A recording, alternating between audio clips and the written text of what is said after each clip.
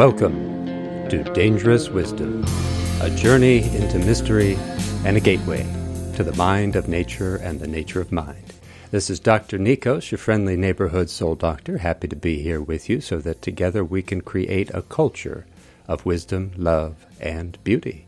Today I am joined by my friend Derrick Jensen. He was here last year. He's back again. Derrick is the author of more than 25 books, most recently, Marijuana, a Love Story. It sounds romantic, Derrick. Well, thanks. Thanks for having me. It's great to talk to you. I feel like we're just a couple of wisdom lovers, a couple of philosophers, each doing it in our own way, and I appreciate your philosophy of life. Would you like to say a little bit about the book? We were talking, and I didn't realize that it came out. I knew that you were working on it because we have a mutual connection, Kathy Fitzgerald, who mentioned to me that you might be coming out with this, but I didn't know when, and so I didn't get a chance to read it yet. Would you like to say anything about it to start off? Sure. The book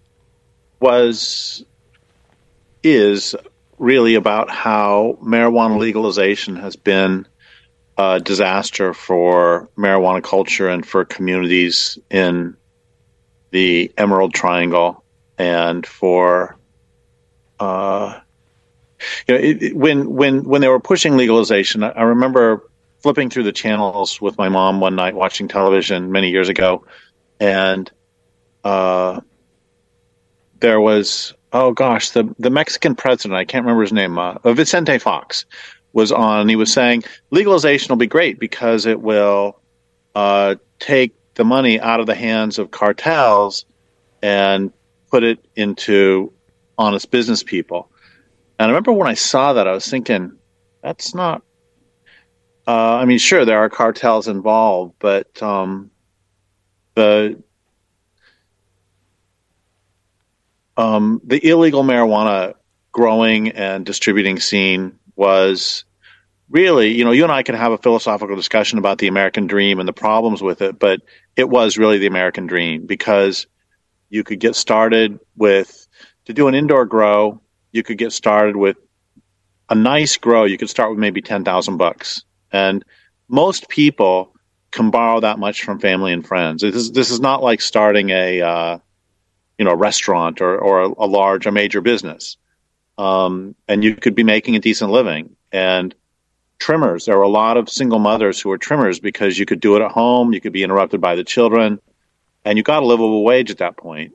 Trimming used to be $250 a pound, and that has completely collapsed. Everything has collapsed. So basically what the book started to be about was an examination of a process that we've seen so many times of the destruction of cottage industry in favor of the centralization of ownership.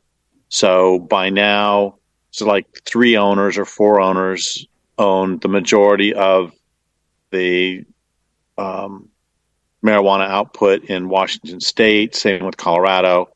California is pretty close to there. So when they actually passed the legalization, I was talking to an attorney about this and said, how much would it cost to start a legal above ground dispensary? And he said, if you don't have $250,000 in cash, don't even bother. That's cash. That's not even in a bank. And so obviously, mom and pop are not going to be able to start that. And again, mom and pop could easily start. All you needed to become a marijuana grower was, like I said, if you're going to do indoor, maybe 10,000.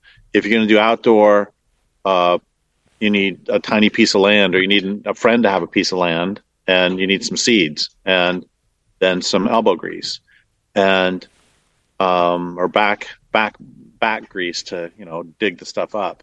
Anyway, and if you want to be a distributor, all you need is a friend. All you used to need is a friend in Chicago, a car that can make it there, that has both taillights working, and enough gas to go there and back. And I know people who started their marijuana distributor work with they would take some marijuana on consignment.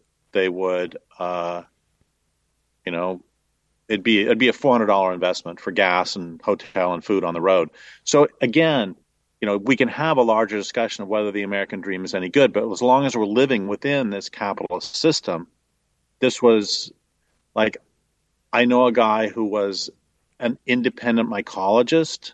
And I mean, can you imagine trying to make a living as an independent mycologist? And he did it because he grew marijuana. Marijuana supported most of the environmental movement here through the 90s. This is not to say that there aren't. Okay, so that's sort of the thesis of the book. That was where it started.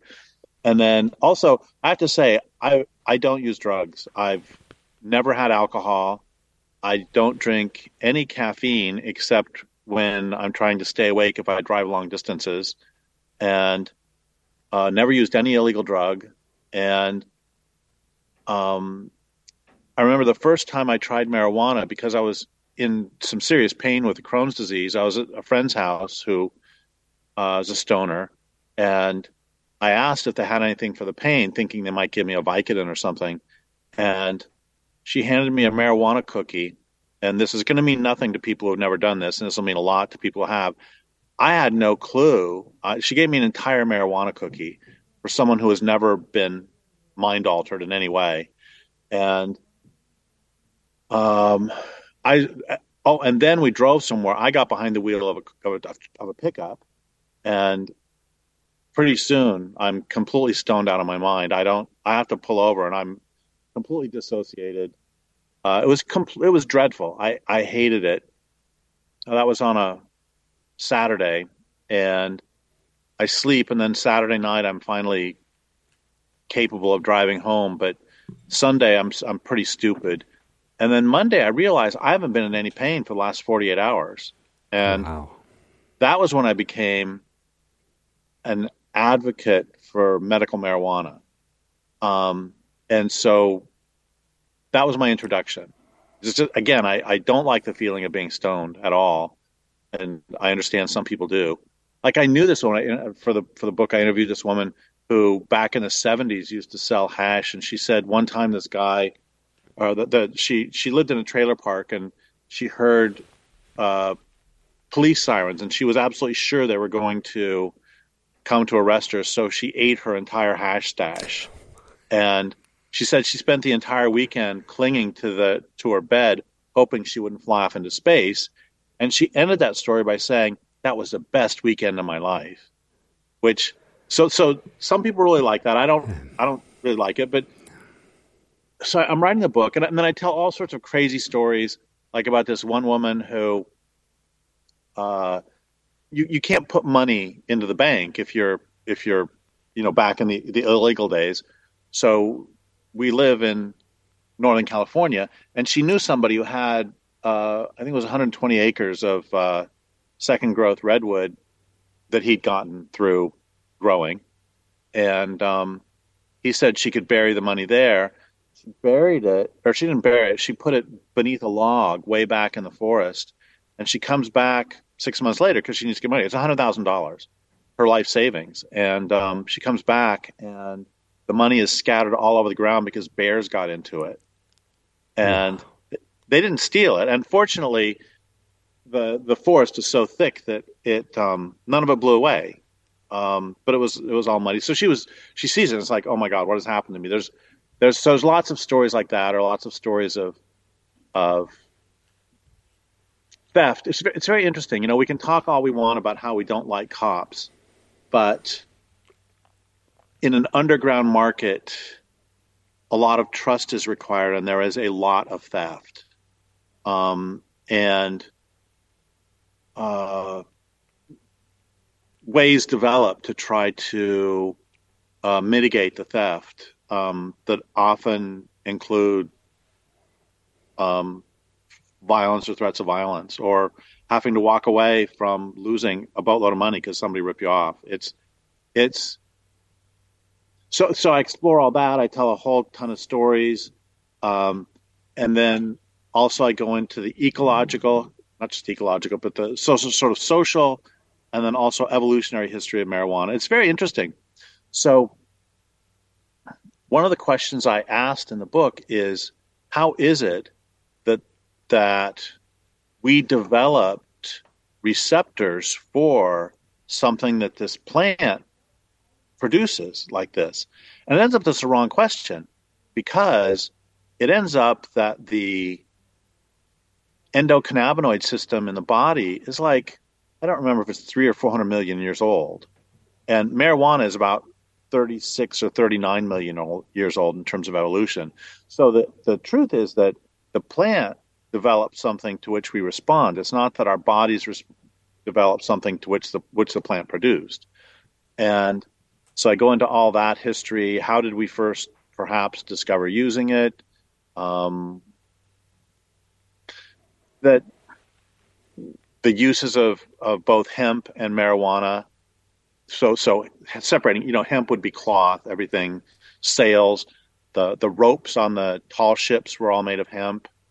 So separating hemp use from sort of what began as ceremonial and soon turned into recreational use, by smoking or filling an incense bowl with it and then covering your whole body with a tarp and inhaling the fumes.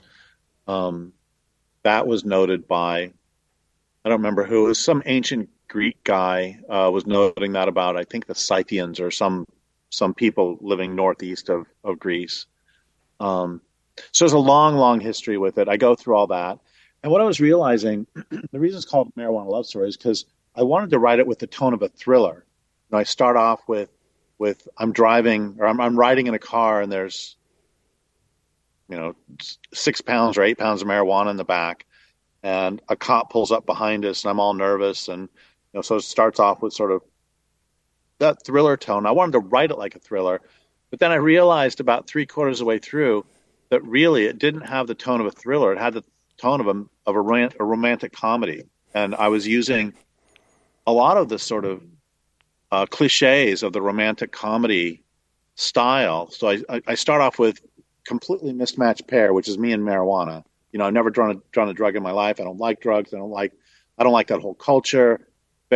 So we start off with the mismatched pair, and then for a time, the second chapter, I start off talking about how for a time I was the worst grower in the world. So I'm completely inept, and that's how the romantic comedy goes, is that at least one of the partners is completely inept at the courtship. And then over time, I get to know, and I end up falling in love with the plant. And the way the book ends is with just being in love with all of evolution and it's extraordinary how plants, it ends with, I got some aphids on my plants and I couldn't get rid of them. And I put the plants outside, and within a few hours, wasps are showing up to eat the honeydew from the aphids. And then after a few hours more, after about a day, all these tiny little black dots are on the leaves. And I look up at them under a magnifier, and they're tiny, tiny, tiny parasitoid wasps who lay eggs inside the aphids, and then they grow in there and they explode out like that scene in Alien. And then also I go out at night and I see all these itty bitty little orange grubs, and it ends up that that's a type of gnat. Those are gnat larvae, I believe, who do the same thing. They eat aphids. And what happened is the plant is sending out all these signals saying, "Hello, everybody, can you please come help?" As 911, I need some help. Got aphids all over. Please come eat them. Or maybe it's announcing a buffet. I don't know. I don't know what exactly the message is, but it's sending out messages that are being received. I'd never seen these itty bitty wasps before, and it's just. And then aphids are like, I'm making up the number again, but they're like 200 million years old. So I'm standing in front of this plant that has an evolutionary history that goes back 36 million or 39 million years. And then there are these aphids that go back, I think they emerged right after the dinosaurs. So however long ago that is. And I'm just sort of in awe at evolution and all the wonders of, and so that's where the book book ends with this, and that's why I call it a love story, because it ends with just being in love with evolutionary processes and plants. And this is so true for so many growers I know. I mean, I live in Northern California, so I know lots of growers. And so true. Yeah, there are certainly growers who are only in this for the money. There are all that. But I talked to so many growers who would they were profoundly, profoundly in love with the plant. And it's not because, and a lot of them didn't even smoke, it's just, and you can say the same thing. I mean, there are some people who just love tomato plants, and some people who just love orchids, and some people who love, my mom loved houseplants in general and flowering plants in general. And it's the same thing. This is just, so it becomes just an opportunity. So two main things going on. One of them is that the ability to make a living. I interviewed one woman who said that the thing she loved about this plant is it allowed her to stay home as a single mother and to make a decent living at home with raising her child by herself. And that ability to do that is gone. Prices have gone from before Prop 215 in California, it was about $4,000 a pound, and then it went down to $3,000 a pound with Prop 215, and with legalization now. Last year, I was seeing some pot for $100 a pound, and I mean, there's no way. A lot of people said the break-even point for a small grower who doesn't have economies of scale is $800 a pound. So what this really is it's the interesting thing, or one of the interesting things, is that and thanks for letting me talk about it. I haven't done many interviews on this. One of the interesting things about it is that illegalization, the pot being illegal, made a barrier to economies of scale, because you can have a grow room in your garage or in some small area and nobody's going to notice, but you're not going to have entire city blocks of greenhouses. And there is at least a chance, if you have this huge 50-acre grow outside or something, that there's a chance the cops will see it and seize your operation. But now you can legally have entire city blocks, and you can legally have large ones. And so, and we all know what economies of scale does to small growers. I mean, this basically, the story I'm telling on that part is the same story as the Luddites, being put out of business by the early capitalists with their independent weaving. And then later it's a story of how big ag took over family farmers from the 40s on up. It's a story of when the organic standards were put in place it's a really good analogy with the organic standards, because when the organic standards were put in place in the 90s, just from the outside, it's like, yeah, there should be standards. This is great. The problem is that in order to be certified as organic, you had to go through certain processes that would cost hundreds of thousands of dollars. And so big corporations are able to do that, no problem. Some small, 10-acre family farm or 15-acre family farm, there's no way they can afford to just toss in a couple $100,000 to get certified. So it drove them out. I was actually on some working panels of family farmers and animal rights activists and environmentalists trying to figure out what to do about those standards. And we were all opposed to them, which is weird because you'd think we would be in favor of. It's the same thing with the legalization. Yeah, who could be against? I mean, it's terrible that people have spent decades in prison because they have a plant. I mean, that's ridiculous. So it's really analogous that on the surface, legalization is a great thing, but what it does really is the same as all these other stories. It's the same story of independent bookstores being driven out by first Borders and Barnes and Noble and then Amazon. This is what capitalism does, is slowly or not so slowly drive the independence. It's the story of capitalism is the story of consolidation. So one story in the book is that.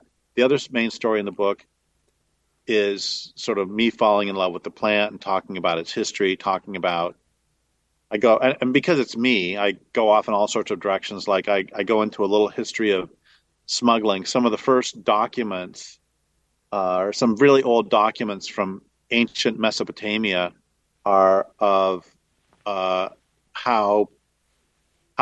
people could figure out how to smuggle tin to get by the customs agents. Because even back then, they would charge you when you cross the border, when you come into the city. So either A, you can take the back roads, in which case you're going to run into bandits, or B, you can put the tin in your pants, is what this ancient Babylonian or ancient Mesopotamian thing was saying, which is really interesting because, of course, that's one of the primary ways people smuggle stuff into prisons is in their underwear. So, the more things change, the more they stay the same. Anyway, that's a quick overview of the book. Yeah, wow, that sounds delightful. And I think it's so interesting. Well, I mean, for one thing, we're talking about this on International Workers' Day, which people in the U.S. don't necessarily think of as related to unions. In fact, it's just May 1st, right? That's okay. It's May 1st. And that was deliberate because what sparked really May 1st happened in Chicago, the Haymarket riot. But then there's this deliberate effort to cut us off from other workers. And you were just talking about, this the way capitalism moves. And the part of the issue in Chicago in particular was, of course, Cyrus McCormick's plant to making farm machinery.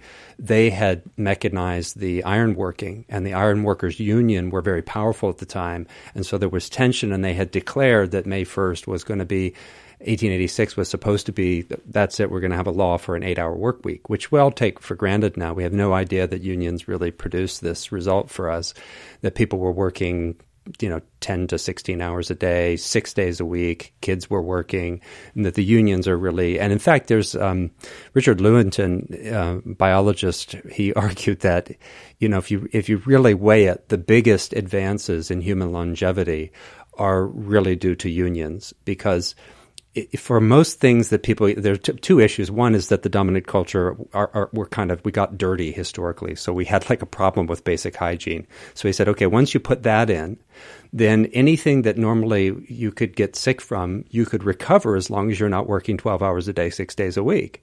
Otherwise, it was going to kill you. So the flu could kill you. Now you get the flu, you stay home, and so it's just interesting to think about that. But it's also interesting to think about how it cuts us off from, this is the alienation that Marx is talking about. You're talking about the love affair with a plant, which you cannot get once you capitalize it. Once it turns into a capitalist enterprise, it's just an object. And it gets degraded along with the rest of the world. And this industrialized hemp, we don't even know what it is anymore, right? I mean, what is that? We don't have a relationship, and that's part of what it does. It alienates us from spiritual and ecological realities. We're alienated from our own ability to love what we do and to working conditions. You're mentioning people, of course, might have had a little grow room at home, and they could still have that intimate relationship with the plant. But a lot of people were able to grow outside, right? To hide in the woods. You're taking a hike. You're connected. It's one of the reasons why loggers want to fight for logging, because they're outside all day in the woods. And whatever other issues we might have about how logging happens in the U.S., for sure, it's probably a lot better than a lot of other jobs where, you just don't even get to have that connection and be able to tell yourself that you're doing something productive and so on. So there's like so many threads, I think, that you're touching on. It's really beautiful. Well, thanks for saying that. And I would add that there's also a profound difference between, even for loggers, there's a profound difference between working for Weyerhaeuser, which might have great benefits, it might have, health insurance, and also being a small independent logger, which means you're controlling. Again, I want to be clear, I'm not valorizing the American dream as such. It's just there is something about just running your own, about being at least that much in charge of your own life, right? And also one of the things that I noticed happening as the years went by, and I talked to so many growers who also said the same thing, is that before the price really started dropping, you could run an inefficient, quirky operation. and you had the luxuries to overpay your workers. Yeah. And you and I don't get mad at me for saying overpay. It's like we can argue about whether such a thing as overpayment exists. But the point is, you didn't have to squeeze. You didn't have to squeeze yourself. You didn't have to squeeze the plants. Didn't have to squeeze anything. You could play around. Yeah. But then as the price drops, it's like it has to become more efficient. Everything you have to sort of, what is it? What's his name? The tailorization process where you make everything highly efficient. Mm-hmm. You had to do that. And I mean, at some places there are now just banks of often migrant, sometimes slave trimmers who are, if they're slaves, they're working for nothing. If they're not, they're working for $50 a pound instead of the older $250. Yeah. And it used to be that if I somehow put the word out, I needed a trimmer, it's like they were difficult to find at $250. And as of last year, if you put out an ad that you're willing to pay $200, you'll be absolutely inundated with people wanting to do it because that's you're throwing money away. It's the same deal there. That you could be quirky. You could be, sure, I'll pay you a lot for the trimming. And now, and there's also machines that do it. This is that de-relationshiping of everything that happens. And one of the points I want to really emphasize is it's inevitable under capitalism. It can't, without some sort of intervention, whether it's extremely strong anti-monopoly regulations or illegalization, some barrier to this economies of scale. Do we need to define economies of scale for listeners? Let's do that. Yeah, thank you. Yeah, that's a good idea. So basically, what economies of scale is the bigger your operation can be, the lower is your per unit cost in general. So if you are going to make one car by hand, it is going to probably cost you, $1 million to make one car. And if you're going to make 10 cars, you can probably drop the price to $100,000 a car. And if you're going to make 1 million cars, you've got the price down to $2,000 a car, whatever it is. I have no idea. But the point is, as you can make your operation bigger, generally your unit costs go down. And there is no way. This is what we saw this is what we see everywhere. Just you can't really argue with this logic. And so there has to be some sort of, I don't want to say artificial, but some sort of means of preventing that from happening if you want to allow cottage industries to happen. Yeah. Yeah, because capitalism is interested in not just the rate of profit. In fact, it's more interested in what we could call the mass. Because I could sell I say, oh, yeah, I just sold 1 unit of my widgets and I made, $100,000. How many are you going to sell this year? 2 or 3.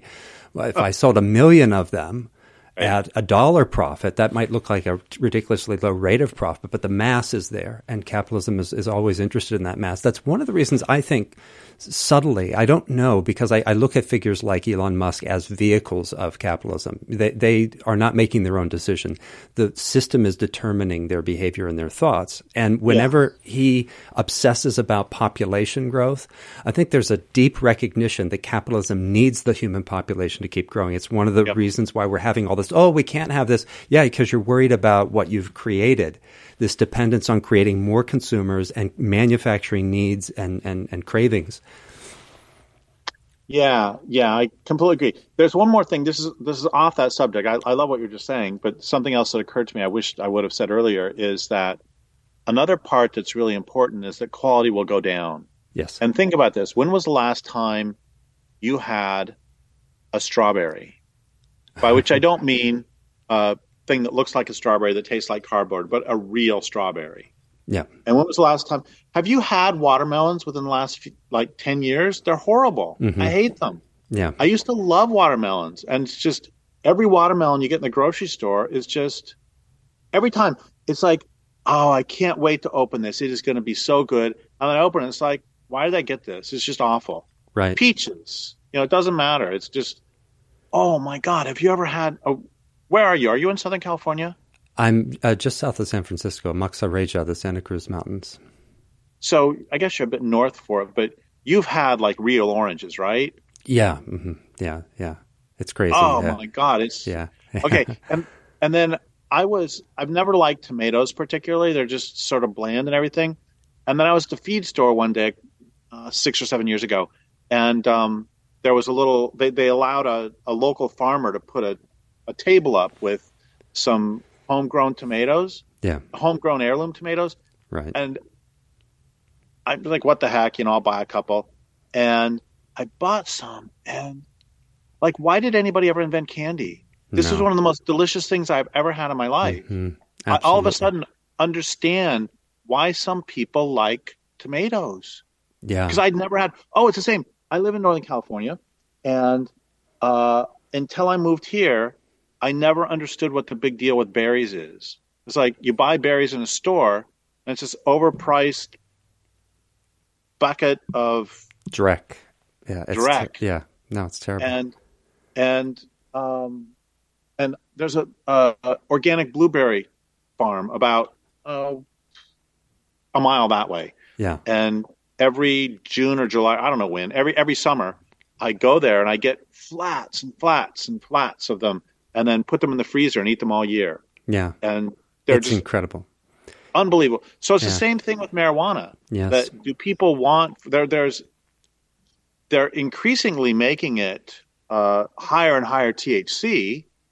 But I talked to this one guy, I talked to this one guy who used to grow down by Santa Cruz, and he said that there would be different strains for every tiny little canyon because the fog conditions are so changeable over a half a mile. Yep. So in this little canyon, you have to grow this strain because if you grow the strain that you grow over here, you'll end up the entire thing will mold. Yep. Terroir. So what? Right. I mean, that's terroir in wine as well, right? And it's the same. And the same thing happened in wine. What people sometimes call it the Parkerization because of Robert Parker's influence. But it's the Walmartization of wine. Now it doesn't matter where you are. We don't need terroir. We can grow the wine. We'll micro-oxygenate. We'll add flavors. We'll add. You couldn't buy a bottle of wine from most of the wine that people are drinking if they had to put the ingredients on the label. None of those labels would read grapes. There's always stuff that's being done. And that's just a fact that the industry, recognizes. And they're forcing a flavor profile based on what critics like, not based on a person being in love with the grape, in love with the plant, and trying to work that alchemy to create something that's truly magical and feels like it came from somewhere and tastes like something.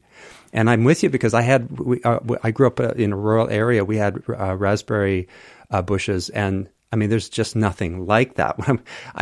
For years I go to grocery. I would refuse to buy a raspberry at a grocery store now because it's just dumb. You get burned too many times, and you think this is totally inedible. Yeah, and it's the same thing with marijuana. It's the same thing. Again, I guess one of the points I'm trying to get across is that this book is really ultimately not about marijuana. It's about these processes of the Walmartization of everything. Yeah, yeah, and. So we'll end up with, and so far, by the way, I just want to point out also that the price of retail marijuana has not dropped. Mm-hmm. It's everybody takes their bite in between. It's basically a transfer of wealth. That's what the legalization of marijuana really is about. It's not about freeing the weed. It's not about freeing people who are in prison. It's really about a transfer of wealth from family farmers to governments and to those who are rich enough to, it's like, I don't remember who it is, but there's some famous retired basketball player owns a bunch of dispensaries. Olivia Newton-John's daughter owns some. The Baldwin brothers own, not the actor Baldwin brothers, but some Baldwin brothers in Hawaii who basically own Maui, own most of the rights to grow on that island. And it's just a transfer of wealth to the wealthy and to governments. Yeah. And interestingly, the governments are actually making less. Here's another thing. Sorry if I'm going on too long about this, but another thing that's just annoying me about this is that when it comes to every other thing besides marijuana, the government seem to understand the multiplier effect. And what that is where if a Walmart comes into town, they say, okay, the Walmart's not going to have to pay any of these fees. And that's because they're going to hire all these workers, and then all the workers are going to be buying things, and that'll be sales tax. So we'll make it up in sales tax. That's called the multiplier effect. So I pay you, and then you pay your mechanic, and then your mechanic buys a ring for her boyfriend. It's like whatever. It's that's the multiplier effect. And yet when it comes to marijuana, they have allowed entire cities, entire small cities, small communities to be cratered because they want these fees up front, these huge fees to start the business. I don't think it's a coincidence. I could be wrong. But I don't think it's a coincidence that soon after legalization came to Northern California, a significant portion of the restaurants in this community closed. And I think this is pre-COVID. So it wasn't people not eating dinner for COVID. And I think it's a combination of two things. One is I think some of these businesses were probably being used to launder money. And the other is that all of a sudden, 1 out of every 5 houses in Arcata was a grow house at one point. And that's a lot of money that is no longer coming into the community, that people can no longer go out to eat. And their workers can no longer go out to eat. Yeah. So a lot of the incomes for some of the counties up here has actually grossly decreased with not communal income, but the actual governmental revenue for the community has decreased. And it pushes up the rents for all the other businesses, right? Because if you got somebody who's willing to rent all this space because they're going to have a big grow operation, then suddenly they can push businesses right out and say, look, we'll give you, we'll double the lease, and, okay. I mean, it's definitely happened in the Santa Cruz area that people have had to go out of business just because rents are suddenly going to go up. And why is that? Because the grow operation's putting in a bid. Yeah. Yeah. Yeah, and it's definitely a transfer of wealth, and again, there is just this deep disconnect with spiritual and ecological realities. Very similar to what happened with bread. The story of bread, the industrialization of bread, is that when they figured out how to produce bread at industrial scale, they created these huge mills. They were just massive, massive things, and it pushed out all of the wheat germ. And they actually thought this was a great deal because when wheat is milled traditionally, it has a short shelf life because the wheat germ goes rancid. So people would only buy wheat. If in the ideal circumstance, you only buy wheat for a week or two, right? And you go get more at the miller, and all the wheat germ is pushed out. Now you've got a shelf stable product that you can ship anywhere. Now, after they had started making bread for a few years, they suddenly realized something was wrong with the flour. Everybody was getting rickets.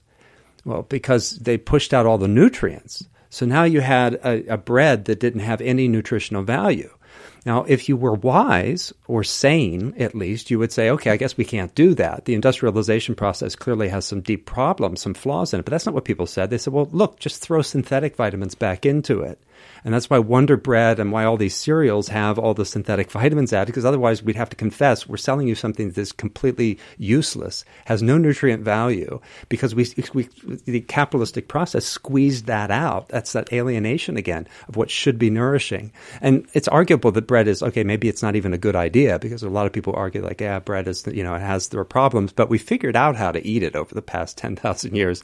And, it's not like it should be the only thing you eat, but at least it was able to nourish people to a certain degree. So I think it's similar. And then when you look at what's happening in psychedelics. I want to say a bread thing real quick. Yeah. Which is, that reminds me of something Lewis Mumford said about the people who built the pyramids. So he said, you can say whatever you want about the conditions under which they worked, but at least they had fresh bread. Right. Anyway, sorry, go ahead. No, I'm with you. And but I was thinking also of how Peter Thiel's got this company where they I mean, they actually filed for a patent on a compound that, basically is like psilocybin, but they claim that it's somehow unique and proprietary. And if you look at the patent application, and obviously people in the patent office might not have anything, they might not have no idea, they might have no idea, pardon me, what it's like to take a psychedelic, but they have written in their patent application, I looked at this thing, that the person may lay on a couch and there may be muted lighting and there may be music. They put all these things in there that would be a normal part of a professional therapist-guided psychedelic session. And it's in their patent application, which means if that actually gets accepted, then his company is going to be able to say, wait a second, what are you doing with muted lighting? That's ours. We've patented that when you're using psychedelics. I mean, it's ridiculous. So you have a mushroom that people could grow and could be in love with because maybe it has healing potential. I understand that's a very different thing than marijuana in a certain way, but these are still plant medicines and plant teachers that people love. And they can have a relationship with, right? And see as a friend, as a teacher. Oh, I have a friend who sometimes gives me some. I said I've never taken any other drugs, but he sometimes gives me tiny doses, or he gives me capsules with tiny doses of some hallucinogenic mushroom. Like a microdose, you mean? Microdose. Microdose, yeah. And the reason that I mention that here, when you say that, is that he grows them and then sends them to me, and I'm always like, look, can I throw you down a couple of bucks? Can I just, pay you for the trouble of boxing this up and sending it to me? And he sends me these. It's very good. It's very positive. He sends me these outraged notes back saying, if I accepted money for this, the mushrooms would hate me. It's like, I could never accept a dime for this because I'm doing this because I love the mushroom and I don't want to put money associated with, and it's great. I mean, so yes, that he embodies that relationship with the mushrooms, that he basically is I don't want to use the negative connotations, but he's like a missionary for this mushroom. Yeah. In the best sense, he's a proselytizer. That he just loves the mushroom. He has a wonderful, decades-long relationship with it, and also wants to share the love of this mushroom, and share the mushroom's love with anybody who is willing to enter that relationship, and he does not want to sully that in any way with commerce. Yeah, it's great. All right, Derrick Jensen, final thoughts before we let you go this time. We're going to have you back, but what would you like to say? Well, I think the takeaway from this book is, for me, is that life is magnificent and that it is complex, and that another of the things that's lost in the capitalization, commercialization of everything is, we talked about relationships and, people having relationships with mushrooms, with plants, but there's something else too, which is relationship with an individual plant, and the recognition that this particular plant, not this particular strain, but this particular plant is a living being. Right. And its life is as valuable to it as yours is to you and mine is to me.